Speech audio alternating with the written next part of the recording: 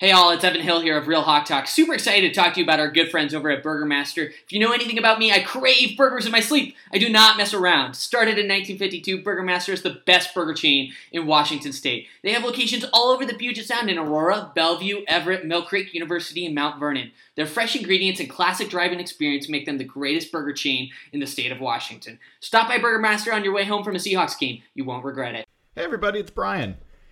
If you haven't noticed, it is absolutely nuts out there in the housing market.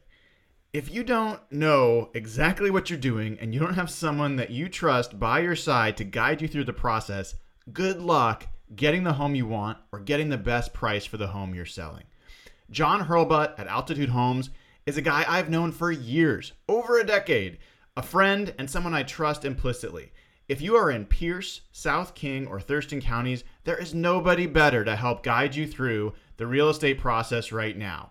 Go on over to altitudehomesteam.com/hawkblogger. Now, again, that's altitudehomesteam.com/hawkblogger. Sign up to contact John. He will help you with the process, and all referrals will result in a $1,000 donation from John and the Altitude Homes team to Ben's Fund. Everybody wins. Go in there, get your help, get your dream home, get the most money for your home. altitudehomesteam.com/hawkblogger. Hey all, Evan Hill here of Real Hawk Talk. Super excited to talk to you guys about our good friend Blake Johnson of ManifestFit.com. Football season is quickly approaching, and it is a struggle to stay in shape while eating burgers and nachos. ManifestFit.com is your one, only, true online personal training service with workout and nutrition programs specifically based on your needs. They work with clients all over the U.S., and what makes Blake and ManifestFit.com so unique is that they don't believe training should be a luxury item. Now's the time to start. Head over to ManifestFit.com. Click on how to join and fill out the form. Their team will get back to you ASAP and help you start building a healthier, happier, louder Seahawks fan. The skyline is etched in my veins. You can never put that out, no matter how hard it rains in my city.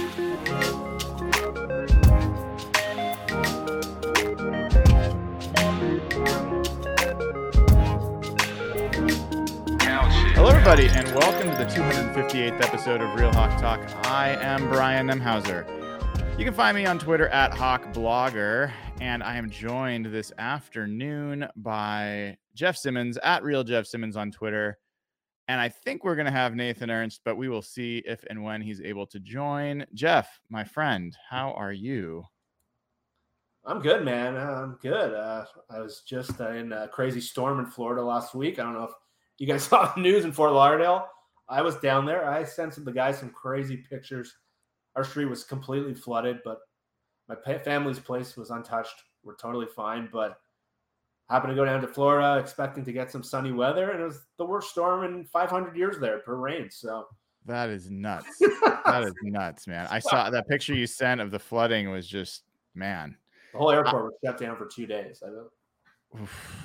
Wow. Well, I'm glad you're back home safe, enjoying the nice weather in Toronto, and that's all good news. It is raining here. We had some nice weather for a while. It looks like we're going to be socked in with rain for a bit. So, I figured it was time to do a pod.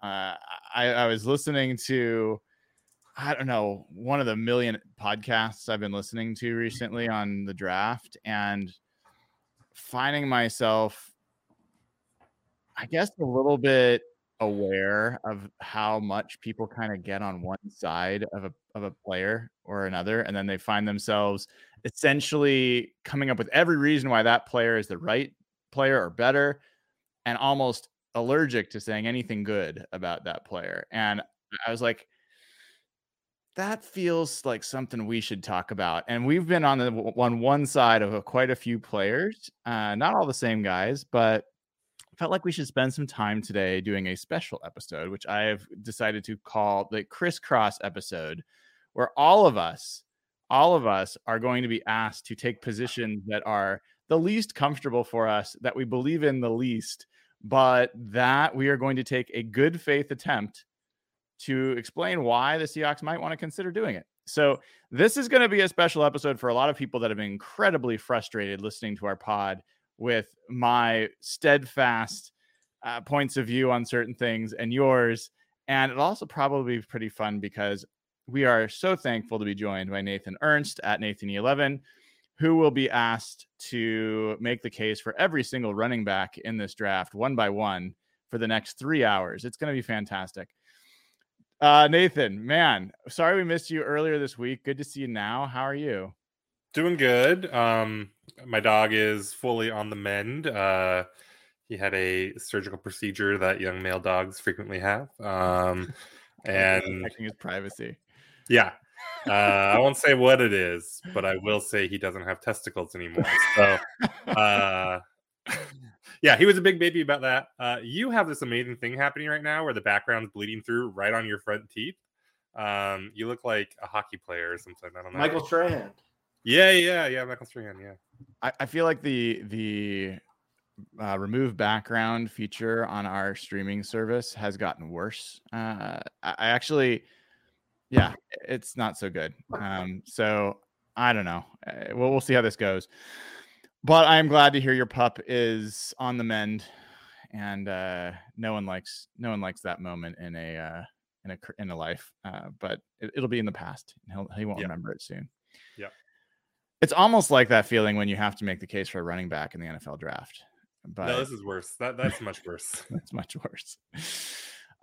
Before we get into the heart of our Crisscross episode, there are some bits of news just to talk about and like just general shooting the shit about the draft that I'd love to do. And Jeff, I'm going to put you on the spot. We were just starting to talk about some of the scuttlebutt of some things happening. What's top of mind for you right now that feels different than it was maybe a week ago or 2 weeks ago? Yeah, I don't know if this is just smokescreen season or this tends to happen this time of year when there's nothing really to talk about. The pro days are done. And it seemed for like the last couple weeks, the draft was sort of trending one way. Like every mock draft, even when we did them, basically started the same way. And I think Peter King or Albert Brewer, one of the two who writes those, was kind of alluding. I think me and you were talking about this, Brian, one of his columns last week or the week before, that this draft might be very different than everyone's expecting. And I don't know if this is smoke screens or not, but the media is starting to trend away from that, when everyone was kind of going in the same direction. There's been a lot of talk about Houston in the media in the last 4 or 5 days where it seemed obvious that they were going to go quarterback, and they still could. But the reports coming out of there, both locally and nationally, seem to think that maybe CJ Stroud is not the guy there. And there seems to be rumors coming around. And those rumors are everywhere now. It started with Lance Erline. And it seems to be there's mixed feelings in the building on Stroud. There's two groups. They love Bryce Young there. And if I just assume that ownership has been forcing them to take quarterback the whole time. And it seems like Will Anderson or even Tyree Wilson are in play there. So what it seemed like it was going to go quarterback, and then maybe another quarterback right away. It seems like Houston is more trending towards Will Anderson. So that dream to Seattle, which I've been hoping for a while, it seems less and less likely every day. Again, I don't know what's real. This time of year, you tend to hear a lot of smoke. And the other one, which seemed to really change directions, is Anthony Richardson. He's a guy that up until like this week was like after the combine, after the pro day, he was a guy who was really seemed to be shooting up, and everyone was expecting 1-2 quarterbacks. And then that was supposed to be the obvious, okay, trade up to get of the Colts to get Richardson, or the Colts trade up. Now, again, I don't know if this is teams who want Richardson or not, but there seems to be smoke now that Richardson is dropping. And I don't know what's changed. I don't know if something, but like people are talking now that Richardson might fall a little bit and could drop to the bottom half of the top 10 or even out of the top 10. And there's reports now that like the Colts are higher on Levis than Richardson, which is a new rumor. So the Seattle equation is just what it looked like it was going to be for sure 3 quarterbacks, maybe even 4. Now we might see 1 or 2 defensive players, and maybe Richardson's on the board for Seattle. And so it seemed like, again, the draft seemed to be going one way, and now it's almost flipped on its head. And it's hard to know what's real, but it definitely is changing a bit. So, Nathan, love the background for folks that are listening and not watching. That is a classic Crisscross reference. I'll leave it to your imagination to picture what it is. Nathan, What is the fewest number of quarterbacks that could be taken in the top 4 in this draft? Like, what is the smallest number of quarterbacks that could be taken in the first 4 picks? 0. I don't think you can go below 0. Let's go with realistically. I think it's hard for me to imagine 2 realistically. Like, I mean, I think the only one that's probably really guaranteed is Carolina. But again, I got yelled at in the group chat by Jeff one time for saying that Indy might not take one. No, that was because you said they'd be an option for Geno. I didn't think that. Oh, okay. Well, either way, I mean, Yeah. either way, I think, between Carolina being practically guaranteed, it feels like, and then, Indy really wanting one, just enough QB hungry teams, I would say no fewer than 2. Yeah. Did you guys see Jim Irsay's tweet today? No. Yeah. He tweeted, let me pull this up. Said, for the 23 draft, we have many options. We could stay put and take a quarterback. We could trade up and take a quarterback. Or we can trade down and maybe take a quarterback. But we like our position. We're fired up. What a troll. He's a dumbass. I don't know. I think this is a bigger question than we would have thought a few weeks ago. There was a lot of like smoke around, hey, there could be 4 quarterbacks taken in the first 4 picks. If you had to guess between 4 quarterbacks going in the first 4 picks and 2 quarterbacks going in the first 4 picks right now, what would your guess be?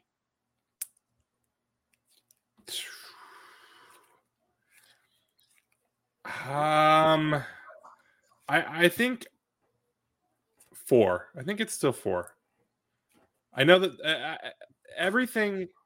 So this is what I don't know what to do, because like all of a sudden there's like all kinds of stuff that's coming out. Like, it's not just about the quarterbacks too, right? Like, we're seeing stuff where people are talking about, well, actually Tyree Wilson's the best edge in this class, and like part of me is just like, hey, it's lying season. It's peak lying season right now.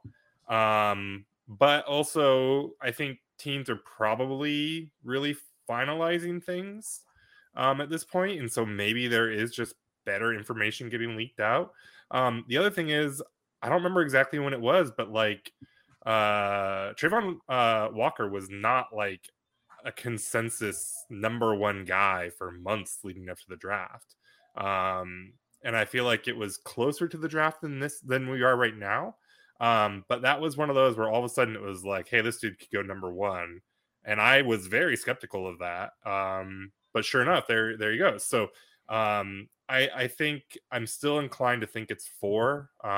But I just don't know what to make of all this new information that seems to be coming out. Yeah, Jeff, I don't know about you.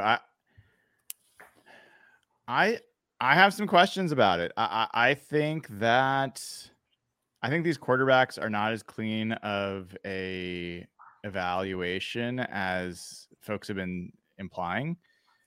I think that I'm going to avoid in this episode going on about why I have questions about Anthony Richardson and Will Levis and so forth. But Bryce Young clearly has the cleanest eval from a quarterbacking skills perspective.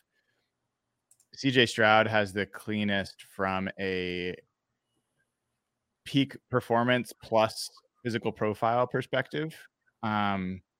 And then I think it's more questionable after that. And if the Texans really don't like Stroud, that would be a fascinating effect on this draft. And things could get a little wild. So we won't go any more on that. It is a trend. It is a conversation that's going on. The other thing that I would still call it a rumor. We've had one of the guys that covers the Seahawks beat confirm, but I'd like a little bit more confirmation. But it sounds like Devin Witherspoon has made a visit to the VMAC and is one of their top 30 visits. There's a position that we've started talking about more in the last couple of weeks, and there's been some smoke there. Matt Miller, I think on ESPN, talked about that the Seahawks really like Devin Witherspoon. And if the defensive line players are gone, he's an option for them. This would seem to indicate that might be true. So I'm curious what your reaction would be if the Seahawks stood at the 5th pick and took Devin Witherspoon. Not traded back, but used the 5th pick on Devin Witherspoon. I guess I'll jump in here. I would be pretty surprised, but I'd be conflicted. I'll be honest. I'd be conflicted because it's funny. I texted you, Brian, the day Matt Miller wrote that. I was planning on writing that like if there was a backup plan, but I would assume the backup plan would be a move down. The 5th pick would be a little harder to swallow. And just we've seen this team better than anyone else find value later in quarterback. And this is a deep cornerback class. But like the more I keep looking at this class and like the film that is the most like sea hockey is Devin Witherspoon. That's why I kind of thought like they're going to love this guy. If you want to watch like fun, like hard tackling, like guys who change the attitude to your defense, it's him. But again, 5th pick, like this is the big last piece of the Russell Wilson trade to come out with a corner. It's not great. I know the secondary could become incredible. It could become the strength of the defense again. But just we've spent so much time, quarterback, front 7, just to come out with like a really good cornerback group to me, even though this might be the best player on the board. And we've spent so much time talking about like they've never drafted a cornerback before Shaq Griffin. I think last year they did not expect any of those tackles to be there. And they were, I believe, looking hard at Derek Stingley and maybe even Sauce. And like John was sweating through his shirt that much because one of the tackles slipped and they almost traded up. So I don't think it's crazy for them to take a corner, but I'd be conflicted because I really like the player, but it just doesn't seem like they really got what they needed to change this team. Yeah, 2 more pieces I'll say on this, and then unless Nathan wants to chat about it, we can move on. But one, it's interesting. Devin Witherspoon is 5'11", so he's one of the cornerbacks that there's a lot of 6'1", 6'2", and above cornerbacks. You know, Joey Porter's a tall guy. He's a physical guy. He's a press guy. It's interesting that Witherspoon is the one that maybe is on the top of their board. I think Joey Porter in a lot of ways seems like an ideal fit there. And the thing that I also bring up, listening to John Schneider this week on his radio show, he never gives away much, but there was a question about, hey, you've never drafted a corner before this, or you've never done this before that. And he's like, every draft's different. Players are different. Projections are different. And the way he said it and my interpretation of John was like, I'll take whatever players, like I don't tell me I'm not going to take a corner in the first round. Like it sounded, he didn't say it, but he kind of said it. So I think there might be something to it. That this guy's a real option. And I guess my general feeling of that is good because I think he's a good player. It's not certainly what I want. I want a defensive lineman there, but what matters more than anything else is that they get a very good player with that pick. And there's worse places to get very good players than corner, for sure.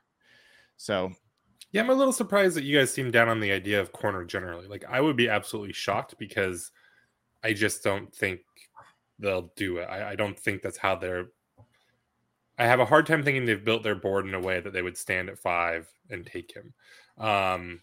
Which is nothing to say about him or the position. I haven't watched them, and I think it'd be awesome to spend, a 5th pick on a cornerback. Like that's totally reasonable to me. So I'd be totally good with the pick. I'd just be shocked if they actually do it. No, I'm not saying I would be down on it. I guess it's just you really have your heart set on a defensive lineman. I feel like the thing that is going to be hardest for this team to get is a defensive lineman that's a difference maker. That's like the hardest thing for them to get. And so whether they get one there or whether the one that they do draft there, if they go that direction, ends up being a difference maker, I wish there was a cleaner evaluation that we could be pointing to, or 3 or 4 that we could be pointing to, but it's a little dicey. So I really think the corners are pretty easily projectable. And so, like I said, I'd be happy to get a good player. If we're going to get down to it, give me a good player.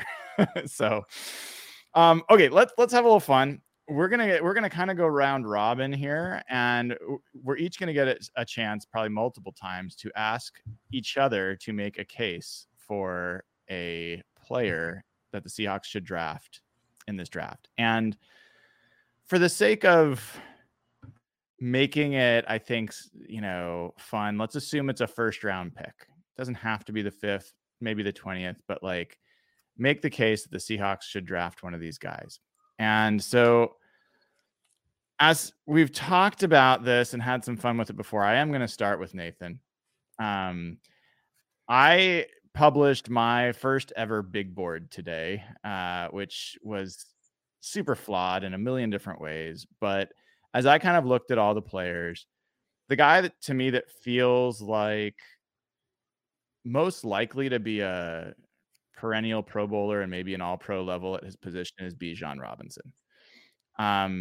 You and I have similar takes on running backs. I've been a never first round guy on that for the most part. Tell me what you like about Bijan Robinson, and tell me why it makes some sense for the Seahawks to consider using one of their first round picks on a player who might be the most talented at his position in this draft. Yeah, I mean, it's hard to do this, right? Because like, not to go just completely the other way, but like, it's really hard to justify the value for a running back there. I mean, Bijan's obviously, I think maybe the coolest thing about Bijan is how well-rounded he is. He is a very physical back. He will try to run over you, like he's unafraid of contact. But he's also obviously very athletic, and he can, make explosive plays and stuff like that. He can run away, right, if he gets, into the open field. So, I mean, as a running back, like I think he's, a really good prospect. He catches the ball well, I think, and does some of that stuff. For the other thing that's so hard about this is that, like, I think Kenneth Walker is a pretty good running back. So, to say Seattle should draft a running back in the first round, like that's, but I don't know that you'd probably give yourself the best 1-2 punch in the league for running backs. I don't think anyone can say that that hurt to say, better running back duo. Maybe it allows Waldron to do some more creative stuff. I mean, a lot of what Waldron likes to do is, find ways to get guys moving horizontal, get him in space, get him running. Can you teach Bijan, to be, as much a receiver as is a running back, and then you have, that kind of guy that can really make plays in the open field and all that. Yeah, I mean, I could probably give this a much better, like, good faith effort if I didn't think that Kenneth Walker was already pretty good. But like to draft him to like make one of those guys a backup feels pretty bad, even if you like, I think, the idea of running backs in the first round. So, but yeah, I mean, you'd injury proof yourself. And yeah, I mean, you'd be obviously a town player. That's a big one. And as someone who's also been and will likely continue to be anti running back in the first round and not in on the Bijan thing, I'll join in here. And for the rest of the show, you guys should do it as well. If you're kind of anti the guy we're talking about and you want to make some cases about why you should, feel free.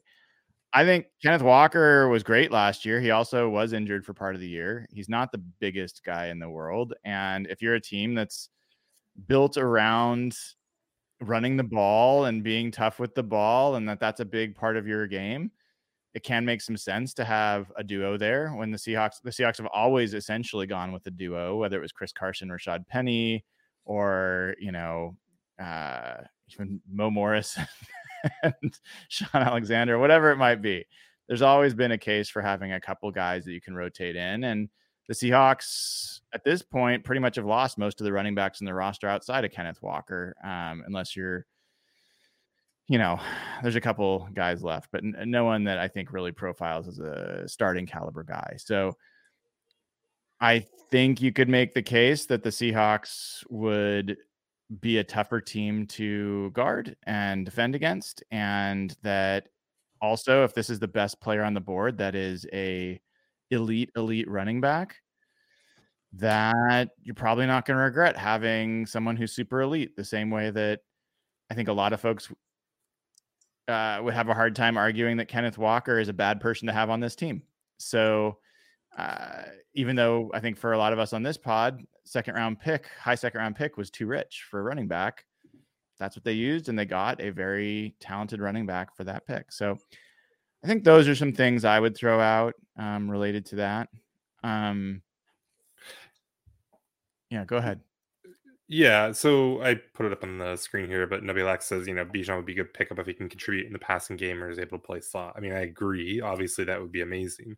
But I think that speaks too to like how hard it is to kind of justify or make the case, right? Like you have to look at a running back and say, well, what if he did things that aren't what running backs do, and then it would be good, right? So I get the point, and like obviously like Bijan's a very good player, right? And if Seattle did draft him and decided to start him, like it's not hard to see how he would be productive for the team right away. But I think anytime you're talking about running backs, you start to have to like look at like, well, can they play other positions, because those are more valuable. Yeah. All right, Jeff, who would be your least favorite player for the Seahawks to pick at 5? Like who would you be disappointed of the likely candidates? Who are you most down on? Will Levis. Okay. Why should the Seahawks draft Will Levis at 5?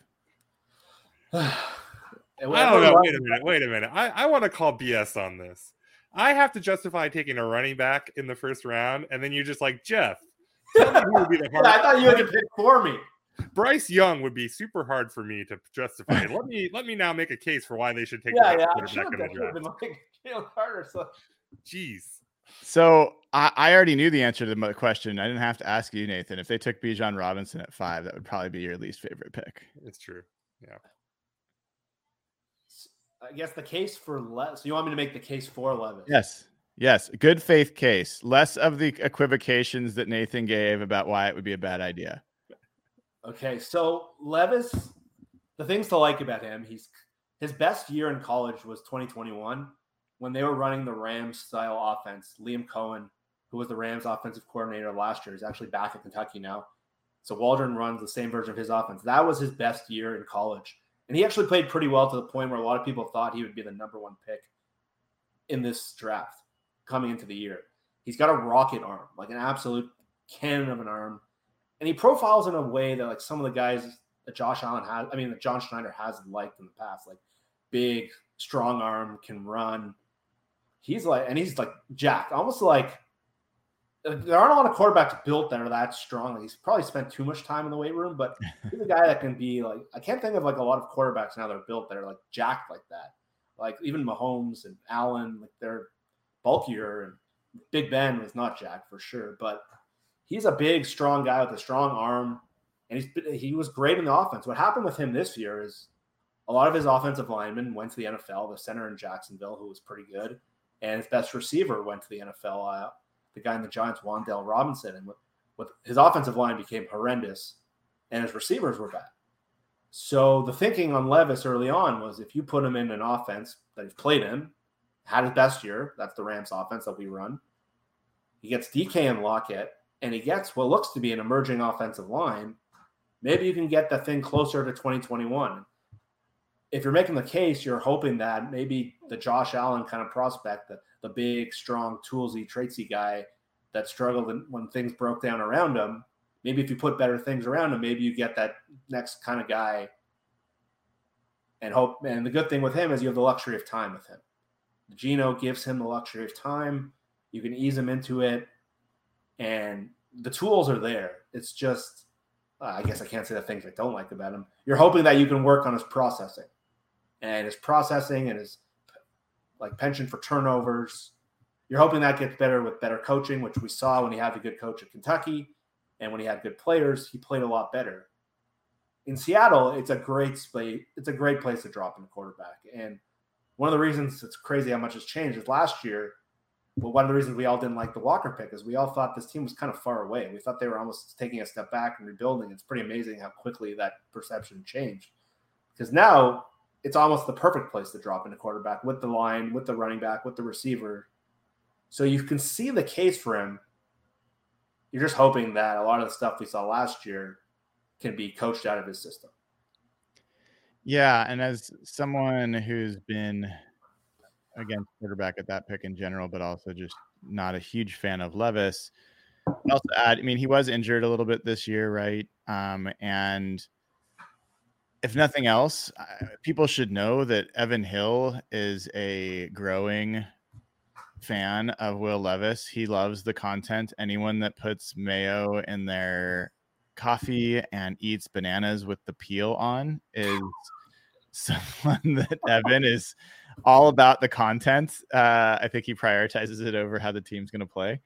So I would say, and one of the interesting things people may not know, whether they care or not, Levis is actually number 2 on the PFF big board for quarterbacks. He is above CJ Stroud. He is above Anthony Richardson. And I think the reason for that is because his season, not this past season, but the season before, was pretty elite, as Jeff was saying. Like he's shown some things that some of these other quarterbacks we're talking about have not shown, for at least for a full season, in college football. So yeah, I think I personally have Levis ahead of Anthony Richardson, which not by a lot, but a little bit. And that already drawn some ire from people. And that's why I think that Levis has shown for a full season a little bit more as a passer than I think we've seen from some of these other guys. Okay. You two can now team up and come up with what you want to ask me. Who do I need to make the case for? We should have planned this better, Jeff. We knew this was coming. Here, I'm gonna let's pull up your board there. Yeah. And let's see who you have that's way too low. I know, first of all, it's gonna be someone small. Because you're all about the big boys in this draft. You know, I like the big boys. Yeah. Ooh, that's a good one. All right. This is excellent podcasting that we're doing here. I'm surprised. I thought you guys would know like exactly who you'd want to pick for me. I know who most of our listeners want to hear. Oh yeah? Do we have people in the... I'm guessing it's Anthony Richardson. Is that the one that you'd hate the most? Yeah, I guess so. It's probably the one that I feel the least excited about relative to the rest of the Seahawks fans. Or Tyree Wilson. Yeah, those are 2 good ones. Okay, let's do Richardson though, because I think at least one point I want to make, but I want to hear what you. Let's hear you make the case for Anthony Richardson. So I feel like I got to kind of make 2 parts of this case, because part of the reason I've been against Anthony Richardson is just against any quarterback in that spot, for the most part. Mm-hmm. And I won't go through all of that, but I'll just say the reason it would make sense to draft a quarterback is because it is the most valuable position on the field. If you get somebody who is a true franchise top 5 quarterback, there's no bigger value you can get. So if there's someone that has the potential to be that, and you are not going to be in this position again, most likely, we can say, they might stink again, but the chances are that the Seahawks are going to be so bad that they're going to have a top 5 pick again is pretty low. So, and generally speaking, your best chance to get a franchise quarterback is at the very top of the draft. There are more that are in the top 10 than are in, certainly the rounds that follow. So, and for what a lot of other people have made the case, and I think all makes sense, is, they're not locked into Geno or to Drew Lock. So if they found somebody that truly was great, they could get out of those contracts and start their rookie window next year, essentially. So I think that's positive. And because it's a first round pick and it's a 5-year window or 5-year lock, you essentially could take 1 year, that first year, as a red shirt and still have the same 4-year window that we had with Russell Wilson, who was a 3rd round pick, and you didn't have your rookie contract was only a 4-year window. So you could essentially replicate that by taking someone and have a red shirt. The other thing I would say about quarterback that could make some sense and why you'd want to consider it is they tend to retain value. It's like a Honda Accord, except more it's like a Lamborghini, I guess. Like the fact that you keep it in the garage and you don't take it out can actually enhance its value. So if, let's say, you draft somebody and they do well in preseason, or there's good tape on them, or some other team love them, there's a chance you could trade. And let's say Geno also plays great again this year. There's a chance you could trade one of those guys for a first round pick next year, or maybe multiple first round picks, depending on how much somebody loved them. So those are all reasons why I understand why someone might want to make the case for a quarterback at 5. And then Anthony Richardson in particular, the biggest case I have for Anthony Richardson is that he's a one-of-one athlete. Like there is nobody else.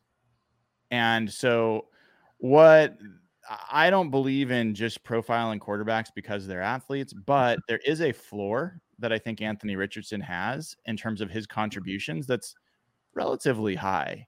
You know, his ability, you think about Trey Lance and how crappy of a quarterback he seems to be.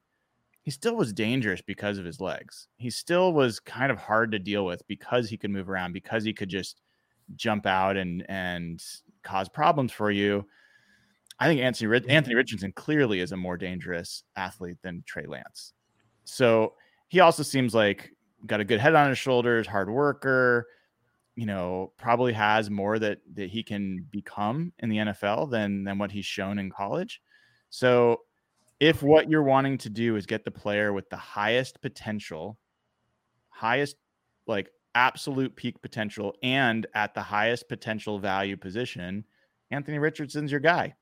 If that's your perspective, then it could make a lot of sense to take a player like Anthony Richardson at 5. Yeah. Like imagine the freaky combination of athletes with Richardson and DK. Like that might be the freakiest duo. It'd be like giving Cam Newton and like peak TO. Like, and Kenneth Walker's a pretty freaky athlete. Like, yeah, and you know, you were saying that you like Levis more because he's shown more, but Levis is like 3-4 years older, I think, than Richardson.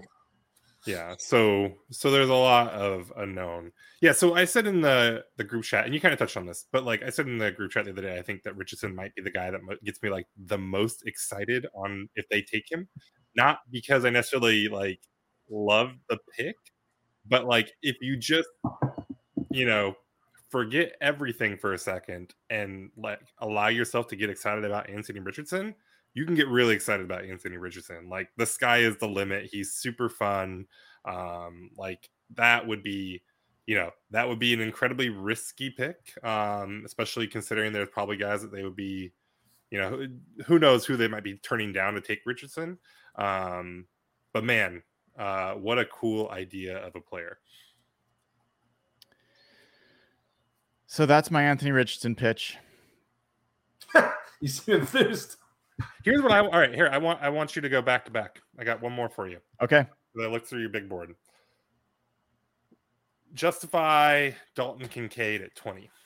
Oh, that's a good one. So for folks that haven't looked, I have Kincaid as 4 out of the top 4 tight ends.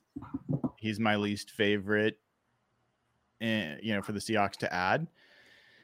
I won't go into why. That's not what this show's about. I will go into what is great about him. So I think Kincaid is the closest thing to a big receiver of the 4 tight ends. He is someone who is a great route runner, great on the seams.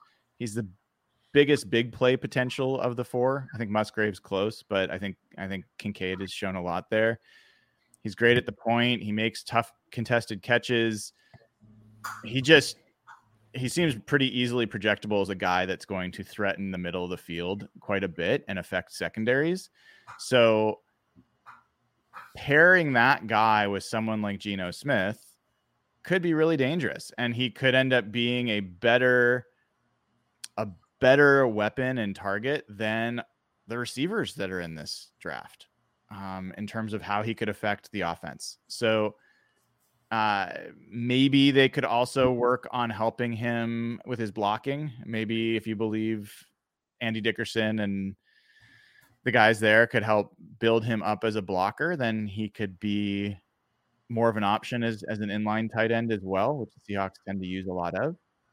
And then maybe there's a case that he's unique enough as a player and as a mover that it would give Waldron the opportunity to run some different things on offense than they have up until now. So I think that's the strongest case I could make for Kincaid. I'm surprised that so many people don't think he's a fit for Seattle when Seattle just traded for. I mean, no offense, like they didn't to say they traded for Noah Fant but they did trade for Noah Fant. That's going to be the story he tells his kids. You know, back in the day, they traded Russell Wilson, Hall of Fame quarterback, for me. I just want you to know that. That did happen. And he started, factually correct. He started like he was their starting quarter or tight end all year. Yeah. And I think that I don't know that Noah Fant's an amazing blocker. I don't know that Kincaid like can't reach that height. I think if Seattle drafted Kincaid, is there a receiver on the team that's better with the ball in their hands than Kincaid would be day one? Like I don't think there is really. I think it's close. Yeah. So yeah, I really love Kincaid, and I think I don't expect Seattle to draft him, but I do love him. Yeah, if you've seen Travis, like you don't want to compare someone to Travis Kelce, obviously, but you've just seen what that kind of player can do and the sustainability. How he's every year we keep reading like he's going to drop off this year. He's old, tight ends don't age great. And he's just, you saw it was he's been the best player in the Chiefs other than Mahomes for years now on offense, and just a guy who can open up their offense. And we talked about they need someone who can win in the middle of the field. They have their outside guys. They win very specifically. We talk about slot receivers, but Kincaid is like the most fluid route runner at that spot in the draft. And we've seen probably Seattle like the more of the Y tight ends who like the Will Dissly types that Seattle's loved. And when they got Jimmy Graham, the old coaching staff completely botched how to use him, but it's a different coaching staff. And they targeted Gerald Everett earlier, and Gerald Everett plays more of that move tight end role. He's not the blocker at the point of attack. And he was fine here the year other than his drops, but that was with a different quarterback too. So I think it's a clean fit in the offense if they like that guy. Like Michael Mayer is probably more what we envision, like the George Kittle style tight end. And someone made a great comp for Mayer, and it was exactly, I've been saying George Kittle, but not as fast. And they said Jason Witten. I think that is a great comp for Mayer. That's very generous, but yeah. I think he's going to be really good. I'm pretty high on him. Jeff, I'm going to ask you one that is going to be a combination. This is the true crisscross. I'm going to ask you to make the case why the Seahawks should draft. Both of them are available at 5. Why they should draft Tyree Wilson over Will Anderson. So you have to argue against Will Anderson, and you have to argue for Tyree Wilson. Okay, so scouting in general is not about what someone is today. It's about what someone's going to be. And it happens in the NFL a lot, and there are examples of this. We saw it with probably arguably the best value Seattle had last year with Tariq Woolen. NFL teams and scouts in general love traits, and they love what people can be. And if you watch like Tariq Woolen's film last year, you might have thought, oh, this guy's a mess. But you get coachings around scouts and personnel guys and coaches, they love freaky traits. And that's Tyree Wilson. Tyree Wilson doesn't have bad film, by the way. He's not like Tariq Woolen's film, but just to make an example, there's a lot to like about him. His pass rush win rate, number one, is pretty high. I think it's in the high 20s, early 30s. It's not like Trevon Walker, who was 5% or 6% and went first overall.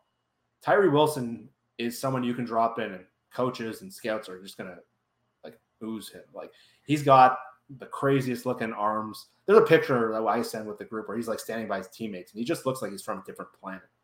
He's got massive arms, and he's built like a grown man. And like we've seen success where you get coaching around guys like that, and they just look different. Will Anderson is a lot more polished, but he doesn't have like the explosive get off. He doesn't have that Von Miller, Myles Garrett freaky athleticism. His 40 times 10-yard split, not pedestrian, but closer to pedestrian than freaky.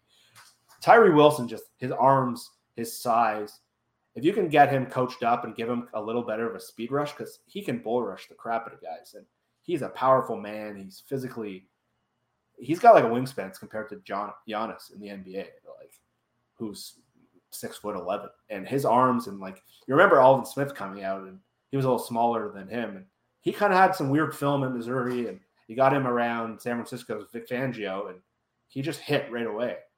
And that's Tyree Wilson. I think there's going to be scouts and coaches that are just gonna like it or not, have a hard on for him because they think you get him. I know it's a weird term, but they're going to. And Will Anderson's not a guy who's got the freaky traits. He just doesn't. Will Anderson is polished. He's got the high floor. He's got clean character. Tyree Wilson, another guy, he's also got clean character. He's a guy that people have been raving about his interviews all offseason. So you look at guys who you've seen in the NFL, they draft traits they get excited about. If you can teach this guy to be a more confined rusher who could play in the 3-4 as an outside linebacker or in 5-man fronts, or you can move him around. And Brett Coleman, who's a pretty good film guy, made the case of him in the 3-4, which I've been having trouble with because of Carlos Dunlap and how similar they're built and kind of the body type. But if you can figure out how to fit this guy in the 3-4 with his traits and get him coached up, I think the ceiling is higher than Will Anderson just based on that. But Will Anderson's floor is just significantly higher. But if you're purely drafting on ceiling, like you talked about Anthony Richardson, I think there's a good case that this guy with the pass rush win rate, with the arms, with the size, it's all there. And Seattle talked about last year. The John Schneider said they want to be the biggest, strongest team that like kind of wins off the bus, and that's this guy. Nathan, what about you? It might be an easier one for you, but Tyree Wilson and Will Anderson are both there, and why should they take Tyree Wilson? No, I think Jeff said it well. I mean, it just comes down to that dude's a gargoyle, and Will Anderson is not a gargoyle, and yeah, that's the case. Yeah, as someone who's been really on the Will Anderson bus, the train, whatever you want to call it, this whole time, I will say he's not a easy confirmation for me as a all pro level player, right? Like I don't know that I see him as a Von Miller level edge player. And I have some questions about how high his ceiling is. I think that if you make the case for Tyree Wilson, it is that, to Jeff's point, one of his biggest issues has been he's slow off the line. Like his get off is not great. I think one of the things the Seahawks have demonstrated over the years that they're good at is teaching people how quickly they can get off the line. And I would also say that the guy that they brought in, who is a pass rush coach, a specialist, I think there's reason to believe he could be pretty helpful for someone like Tyree Wilson. The biggest question for me is where they're going to play Tyree Wilson. I mean, he's 270 plus. Will Anderson's 255. Will Anderson is a very easy projectable at outside linebacker, and he's a good complement to what Darrell Taylor is in that regard. You know, he's a good run defender. He I think would be pretty decent in that role. I think that Tyree Wilson is a little more confusing. He profiles a little bit more as a straight 4-3 end than he does in the 3-4. So if they can figure that out and they have a clear idea how they're going to use him, one of the things there, I'll throw this out. I think it's relevant. We've been talking about, are the Seahawks going to be 3-4 or are they going to be 4-3? What if the Seahawks are both? What if they are 3-4 in base in early downs and they go to 4-3 in nickel and they put two ends out there and more 280-pound interior guys as movers? They've done this kind of thing before, but maybe we're thinking a little bit too linearly about they're either 3-4 or they're 4-3 and the type of guys they need. Maybe they're going to utilize both depending on situation. It's a possibility. Then Tyree Wilson starts to make a little bit more sense. Okay. Nathan, who do you really love in this draft? I really love Stetson Bennett. You do actually, though. I do, but no, seriously, who do I really love? I do love DeJuan Jones a lot. That's a good one. I do as talked about him well. on here, so I don't know if you want me to pull another one or not. No. Why should the Seahawks avoid DeJuan Jones at all costs? Because leverage is important for offensive linemen, and I think it gets more and more important as you go in. And so while you want your guards to be big beefy dudes, I don't know if you want them to be 6'7" or 6'8" or 7 foot or whatever. DeJuan, like, he's a monster of a man, outwards and upwards. And so I don't know how well moving him into guard, like, I don't know, you're doing him a service there. So, DeJuan Jones is one of those guys that I wasn't watching him. I was watching pass rushers last year. And every time I would see somebody line up on the left side of the defense against Ohio State, I'd be like, this dude kind of looks like ass. This is a bad game for this dude. And then, like, it was like the third Ohio State game, and I'm like, okay, all these dudes keep sucking against, Karlaftis and other good dudes that I was watching that I liked. And I was like, but then they go up against Ohio State, and if they're going up against that right tackle, they're just gone. They're just completely blanked. And so I was like, maybe I should figure out who this right tackle is. And then this year, the same thing. I've been watching different pass rushers, and when they play against DeJuan Jones, they're guaranteed to have a bad game. And so I love him as a right tackle, but I have concerns about moving him inside, and I really don't like. I really dislike messing with young players who are, somewhat established the way that Abe Lucas is, right? Where yes, he obviously it's only been a year, so he's not established, but like, to move him now or try something different, I feel like that can really hurt a player's development, and so I wouldn't want to do that, and it's a risk to move Jones inside, and so I would stay away from it, even though I think that DeJuan Jones is one of the most, like, surefire good players in this draft. That's my biggest argument against DeJuan Jones, is this question about, I don't think you can put him at guard. He doesn't make sense for the way the Seahawks play that position. He's not a mover the way that they like their guards to be. So it would have to be that Abe Lucas is sliding inside. That's taking some risks from a guy that's played well at a position to a position you haven't seen him at, and adding a rookie back to right tackle. It's a lot of risk. So as much as I like DeJuan Jones, I think there's some good reason to argue against that. Jeff, I have one for you. Tell me why the Seahawks should draft Brian Bresee in the first round. So they want to talk about getting more dynamic up front. Bresee is one of the more athletic defensive linemen in a long time. And he was the number one, I think, ranked player in the country in high school, I believe. And when he went to Clemson, he was supposed to be like a freaky, like, top of the line recruit. And he had some tough things going on in the last year at school. I think he lost a family member. I believe it was his sister. And he had to take some time off. And like, early in the year, like, I remember when we were starting to look at maybe Seattle was going to pick at the bottom of the top 10. They're not going to get Jalen Carter. They're not going to get Anderson. I didn't even know who Tyree Wilson was at this point. But Bresee seemed to be a guy, I remember, like, Derek really liked him. And his profile is really exciting. He's a guy you convince yourself. He's just an athletic dynamo at his size. And a lot of the Clemson guys, and I don't know if we're going to talk about Miles Murphy later, he's a guy, they get just like big time athletes at that spot. And I know Seattle, like, we talk about the issues against the run and whatever, but just Pete mentioned they need to get more dynamic at the end of the year. And if you look at the athletes, and we've talked about LJ Collier, and some of the guys they had, Quentin Jefferson and Shelby Harris, they're not like freak athletes. They're steady football players, other than Collier. Collier's a bum, essentially. But Bresee is just a totally different athlete, and just he's the kind of guy, it's like it's almost a lottery ticket. If that guy hits, that just completely changes your front. and like a freak athlete at defensive tackle. And Brian, you made a really good case on this earlier in the year. When just think about how many good edge rushers there are versus interior defensive linemen.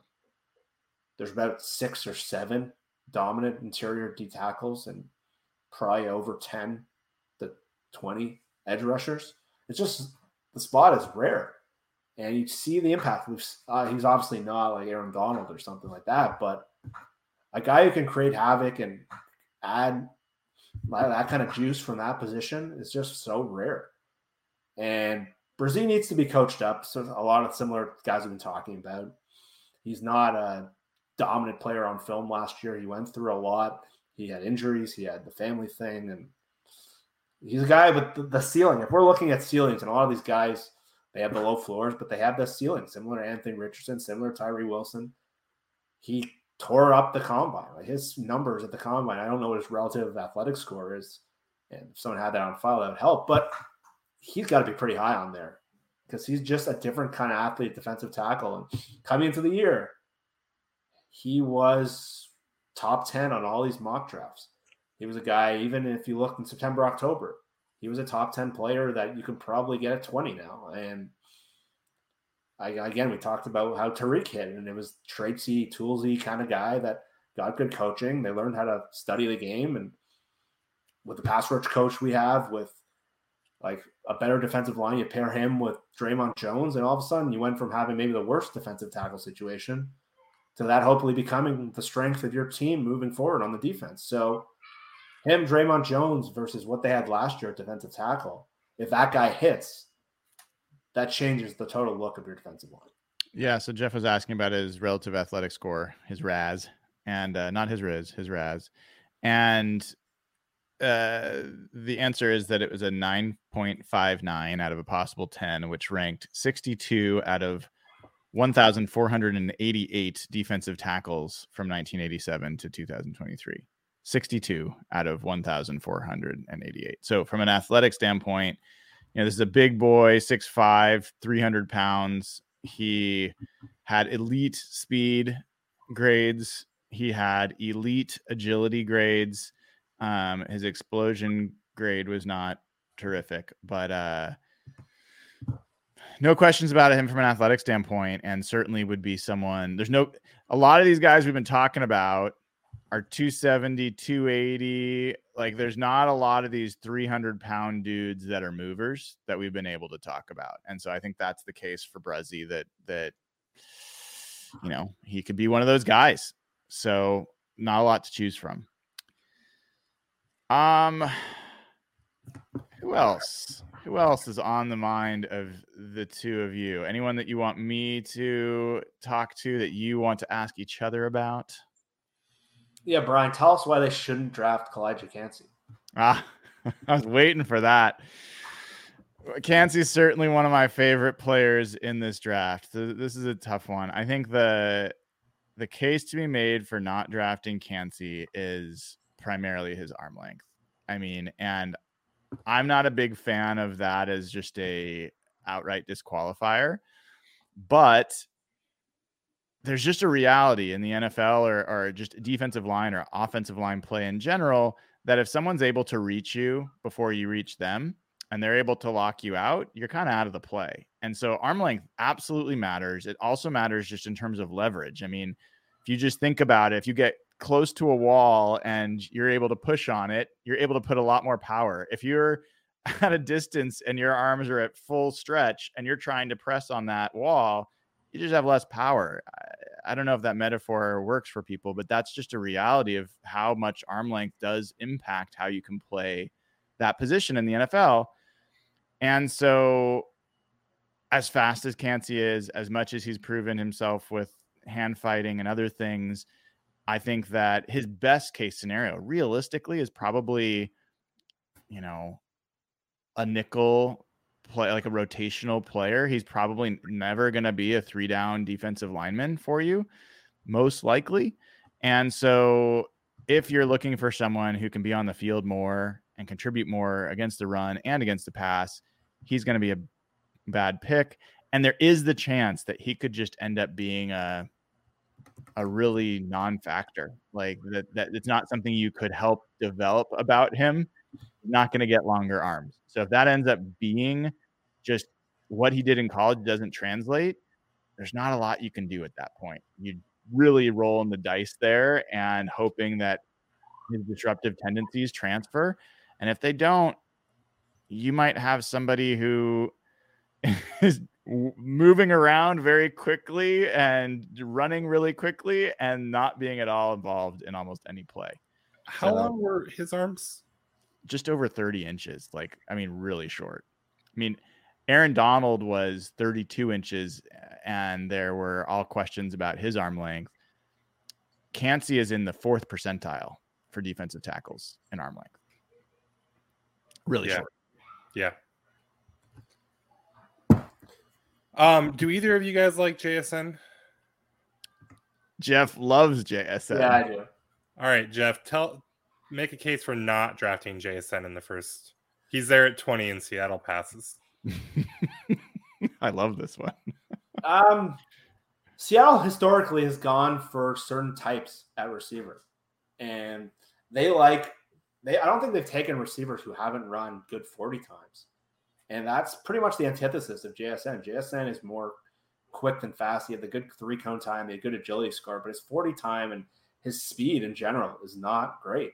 And they have a type. You look at how all the receivers they've drafted over the years, they're almost all similar in terms of their speed, DK, and how fast Lockett is. And there's not a lot of guy who doesn't have a lot of straight line speed. And JSN's more of the slot who wins with route running. And I just don't know if that's how Pete Carroll, I don't know if historically Pete Carroll's had a lot of guys like that over the years.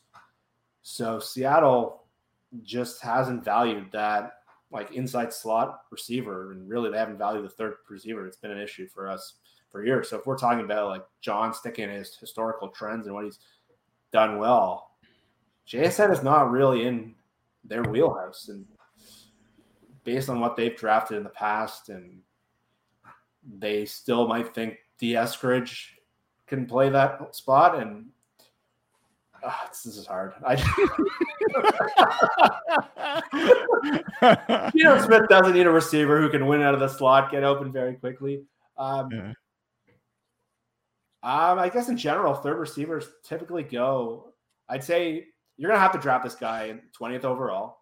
Seattle's had a great spot, getting value on day 2. Lockett, Metcalf, both day 2 guys. Golden Tate, day 2 guy. Paul Richardson, day 2 guy. They haven't really drafted. There's not a lot of teams who draft third receivers in the first round. They typically can get receiver as. So in terms of like best use of resources, when you can get a third receiver round 2, round 3, round 4, well, maybe not round 4. Seattle sucks at round 4 with receiver, but maybe if you're looking at like the highest priority positions where Seattle's hit in the past, maybe it's not there. But I have trouble with this one because I just think he's exactly the opposite of what they have in Lockett. But that's my best attempt. That's pretty good. I got a quick flyby, and then I want to go for Nathan too. A guy that I have been much lower on than other folks is Lucas Van Ness. This is a guy that, similar to Tyree Wilson, is in the 270 range, and so I have questions about where he fits. I've had questions about the fact that how can this guy be a top 10 pick when he's never was a starter in college? And I will say the case for Lucas Van Ness, man, this would be in the top 10. Okay. Like this is to trade back and you end up with Van Ness. I think the case there is I looked at him a little bit more. I think he can add some weight. And still be pretty explosive. And if he could be, I think there's a chance he could get up to around 290. I think that's not totally out of the question. I think he can at least add 10 to 15 pounds. And if he's only 21 right now, he's going to be 22 next year or this year, I guess. I think there's a chance he could end up being kind of what I want Cansey to be, which is a really disruptive interior pass rusher. I don't think that his best potential is as an edge for Seattle. I think there's a chance he could be, I'm not saying he's going to be JJ Watt. I'm not saying that, but I think he could be more of that style power interior player that could play defensive end in a 3-4. So that's my quick flyby on Lucas Van Ness, who I've been pretty down on. He's an athlete though too. Like even if he doesn't put on weight, his RAS, he's got a good RAS. He does, no doubt. It's hard for me not to argue against it, but I'm gonna just leave it out there. Leave it out there. He's got a ton of pure power though. Like he does. Rushing's, like he is maybe the best power rusher of this whole draft. And Iowa's a weird program. They, no matter how good players are, they always play their seniors.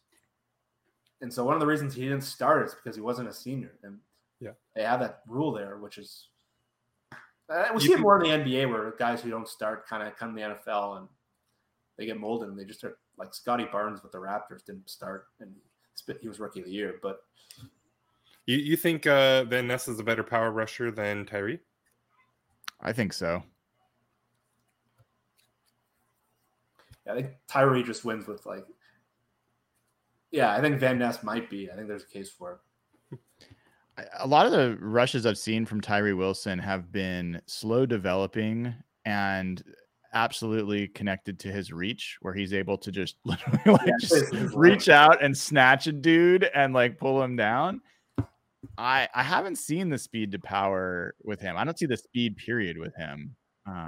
So Van Ness seems absolutely like speed to power is he's defined by that. You know, he will run guys, including some of the best offensive linemen we've seen and tackles, just right back into the backfield. Yeah, I heard a good comparison for Tyree. I heard if you watch his clips or his highlights, it's amazing. But when you watch the film, it's sort of the reaction you have. There's a lot left to be desired. So he's one of these guys that if you just watch a cut up of his best plays, you're like, this is the best player in the draft. But the more you dig in, you start to see what's missing.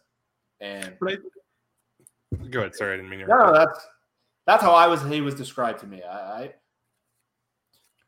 I think the whole highlight, you should obviously not scout players by their highlight tape. But to the point of this being the Crisscross episode, and let's justify these picks that we don't like. Pick any player you don't like, and go to YouTube and type that player's name and then just bombs, and watch their highlight tape, and tell me that there's no way that they can be successful, right? I've over the years and different years, especially, have spent a lot of time on draft guys, and I've had very strong opinions on draft guys at certain points.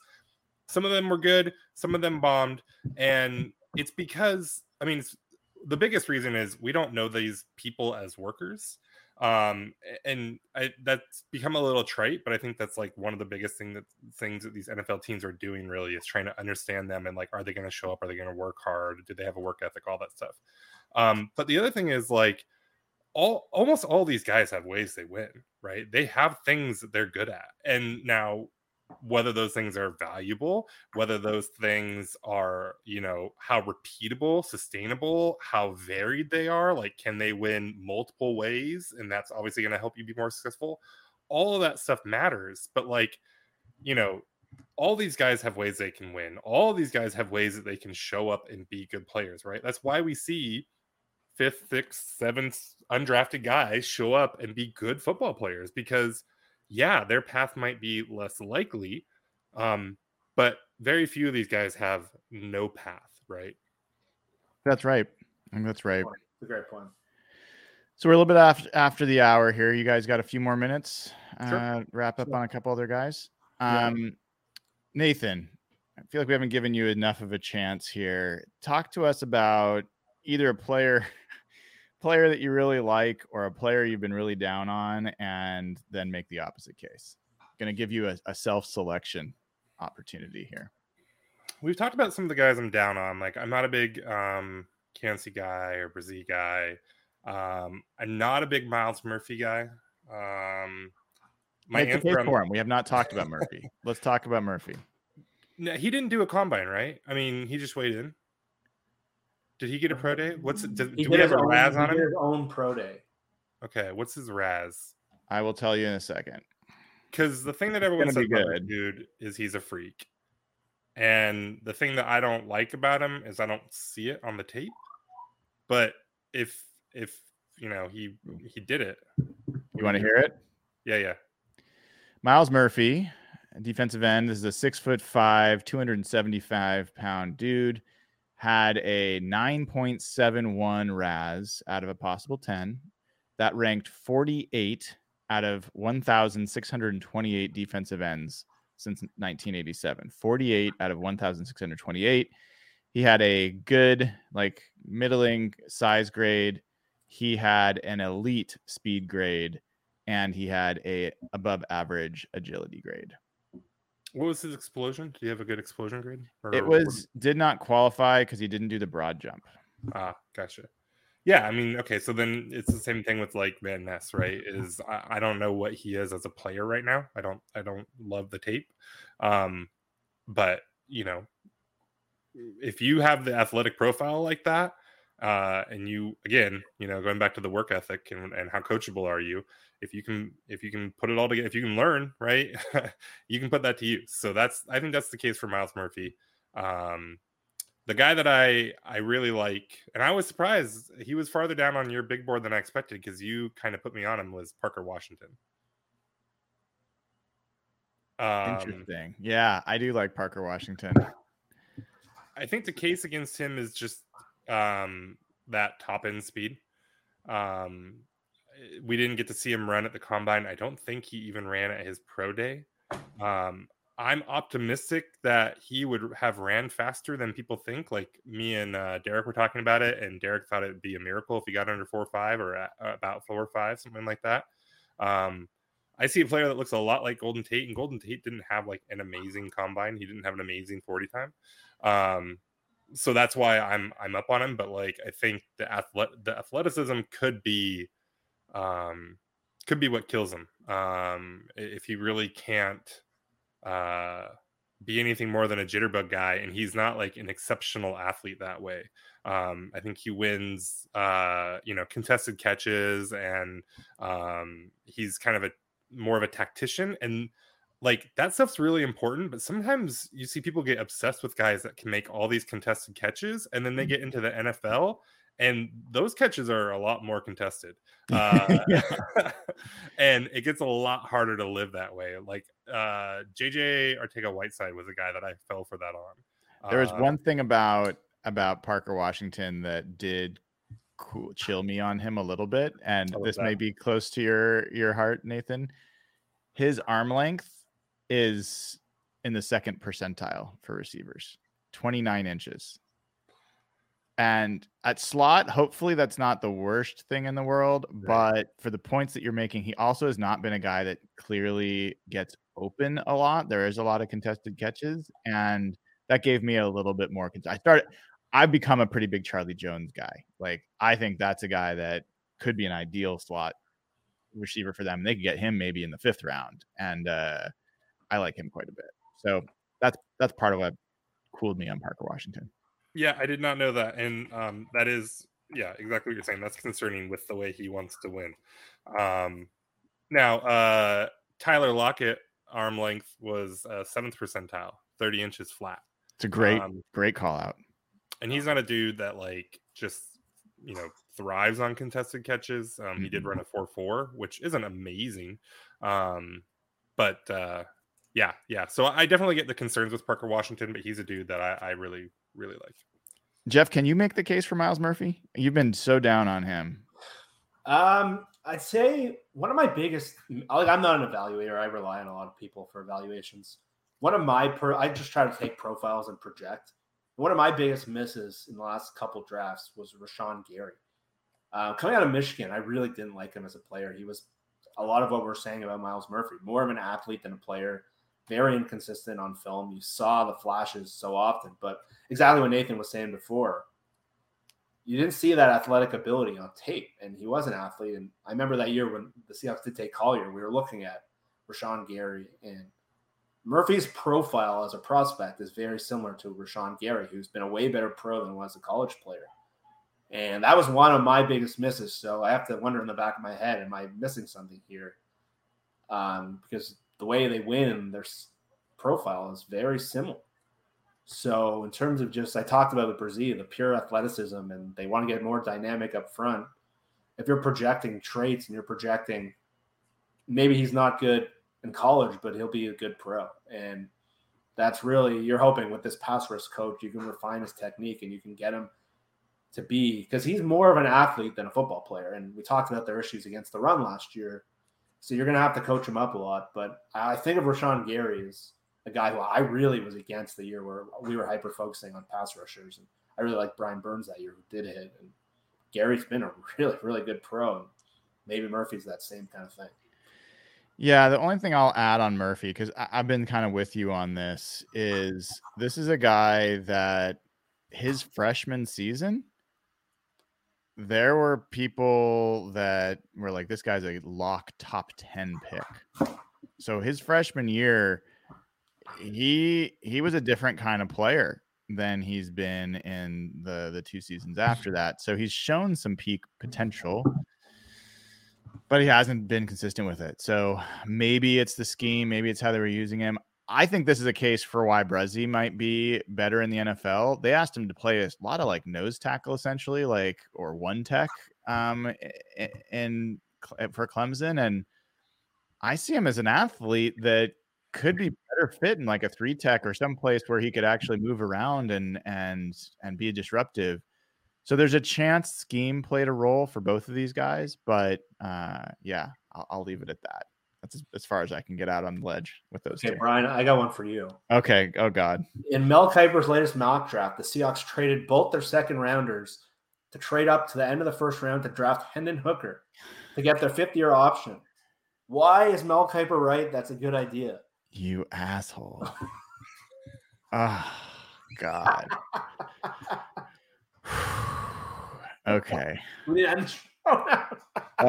You just stuck it to me with that one. Oh God. All right. Let's start with the player. Hendon Hooker has some insane numbers. I want to say, let's see if I've got him here somewhere handy, but from a touchdown to interception ratio is like insane. Come on, let me find him real quick. I want to share. Turnovers. Do they have this here? Yeah, so 27 touchdowns, 2 interceptions in this past season, 31 touchdowns to 3 interceptions in the season before. You're talking about, like 60 odd touchdowns to 5 interceptions in 2 seasons. Like that's a remarkable ratio. It also happens to be a ratio that the Seahawks are supposedly care quite a bit about when they're evaluating quarterbacks. He has been a high completion rate guy. He has been someone who has played in multiple different types of offenses, and he's getting a lot of, I think, hate for, well, I won't say if it's good or bad. He's got a lot of hate for this past season for the type of offense he was in, and that it was a little bit simple and that anyone could have done some of those things. But he also played before in a different offense the year before and was able to excel. So he has fewer negative traits than maybe any of the other quarterbacks. He's got the size, 6'3", 215. He's got the numbers in terms of what he's been able to do production wise. And you probably are able to project him better. He's probably more clearly someone like Teddy Bridgewater. Maybe if you're lucky, like, I don't know. There's probably a better, higher comp than that. But so I think those are part of the reasons. And then also, if you're going to draft a quarterback, there's reason to get him in the first round because you get that 5th-year option. And with a guy that's likely going to be a red shirt this first year, pretty useful to have the 4 years after the first year on him. And as far as making the trade up, why would you want to get more players out of the heart of the draft? That seems like a silly thing to do. The Seahawks really are just a quarterback away from being great. So a young quarterback away, and that's just obvious. Anybody could make that case. You bastard.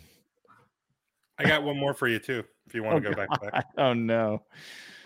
I want you to tell me why Seattle properly values the center position in the draft. What? Evan Brown, starting center. Okay. There was actually a chart that I retweeted last week, I believe, that was actually pretty cool. And it was, I think, the relative draft position for certain positions in the NFL and their relative cost via free agency. And so the idea was, if they are drafted low and they are cheap on the market, those are players that are, it makes sense to not draft high. It's a stretch to take one of those players at a high round, because you could get them cheap on free agency or you could get them cheap for a lower pick. And the two positions that stood out in that regard were guard and center.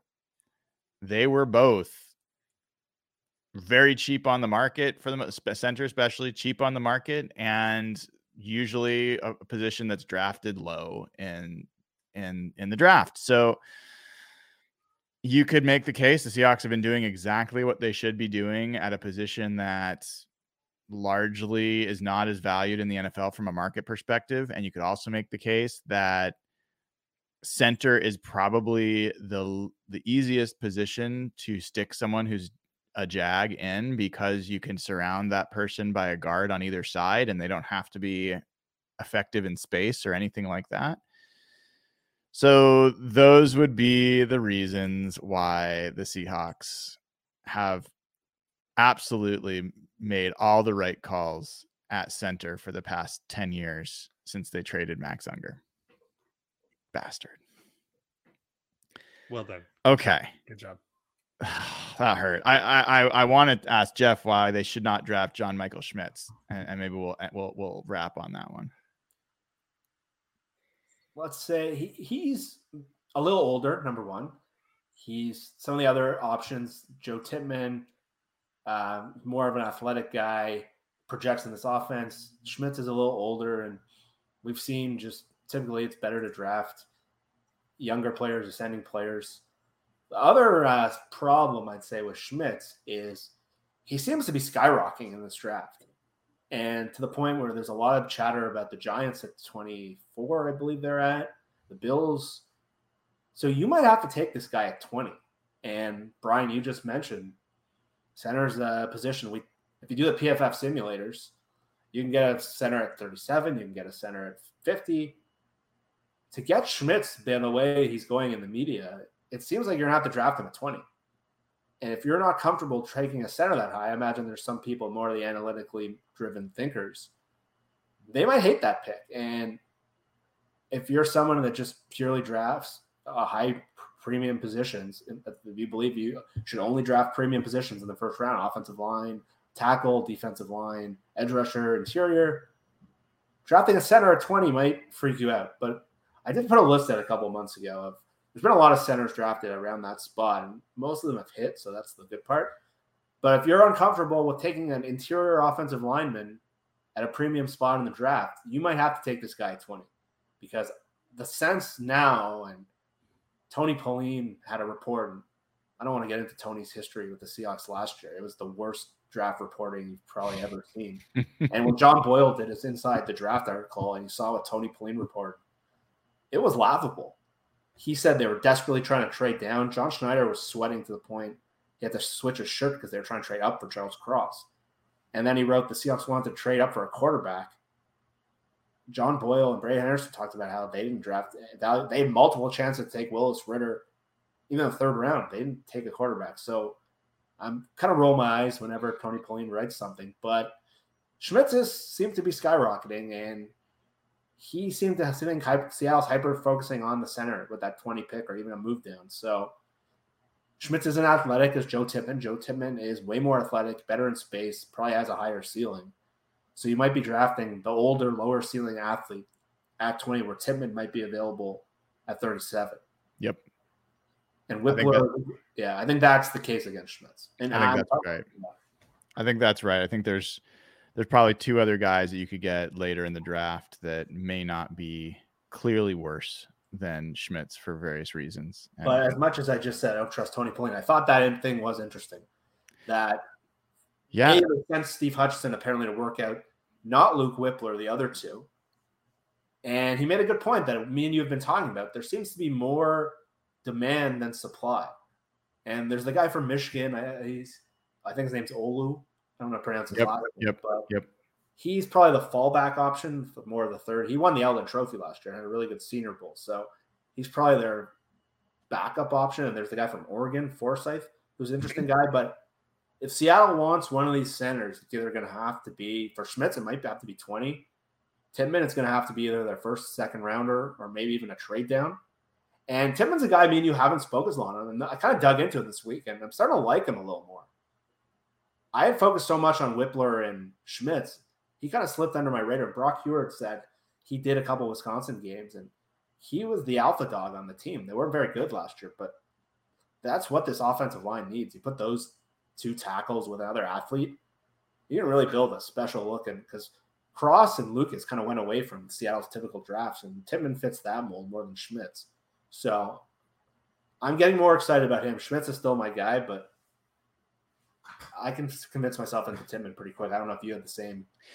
Yeah, I've been pretty low on Tittman, and partially because I don't see him as being as physical as the other two guys, and I don't see him playing with the same edge as the other two guys.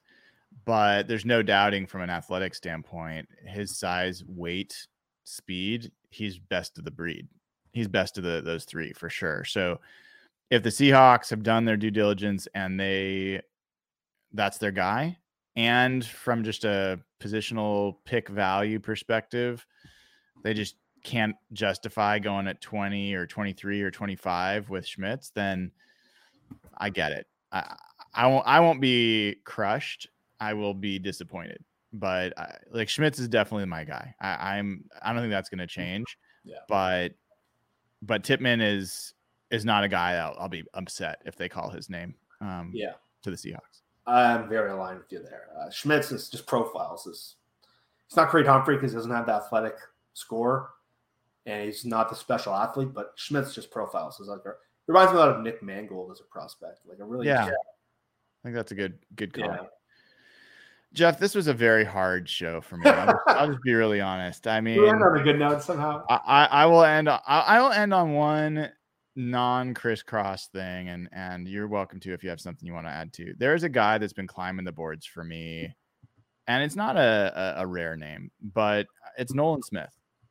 And as I dig into Nolan Smith, there's no question. Everyone was so excited about what he did at the combine. Unreal athlete, maybe one of the best athletes in this draft. And the big but he's not really shown out as an edge rusher. So this guy is an edge, but he hasn't really been a good pass rusher. So he can have all the great scores you want. He's also small. He's like under 240 in most cases, depending on where and when he's been weighed. But what everyone also says, and if you look, he is maybe the best run defender at that position on the edge of any player in that same category in this draft. And he is also a guy that everybody talks about as the guy you want in the locker room. He is the guy that traveled on the road with the team, even when he was injured, because he is just such a presence and so many people are flocked to him. I am starting to get really excited about the notion of him being a perfect 3-4 outside linebacker for the Seahawks that could look. Darrell Taylor got almost 10 sacks last year, but he could not defend the run to save his life, and it cost the Seahawks big time. So if you're telling me the Seahawks are going to end up with Nolan Smith, who is a more of a project from a pass rush perspective, but is going to be, I think, potentially a great in coverage. He's got all the athletic ability to do that. He's a great run defender. You can have a guy like that on the field, and then you can rotate in a Darrell Taylor for pass rush situations, and you can develop this guy as a pass rusher. So Nolan Smith is a guy that I had mostly written off as far as whether it made sense for Seattle, who is climbing the charts for me. Where do you see him? Do you see him as a trade down option? Do you see him at 20? I would see it at 20 to 25 is like the place you'd have to take someone like him if he's around. Yeah, because Smith is his character grade is gonna be through the roof, and everything you like about Will Anderson, Smith he's a little smaller, but he's just a totally clean.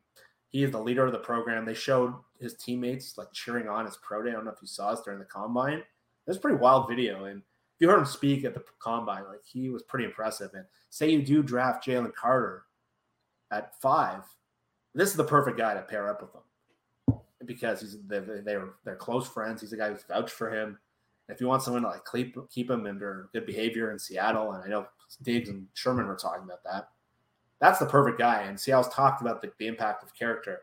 I think Nolan Smith is going to rank really high on their board in that regard. So I see the fit very cleanly for sure. Cool.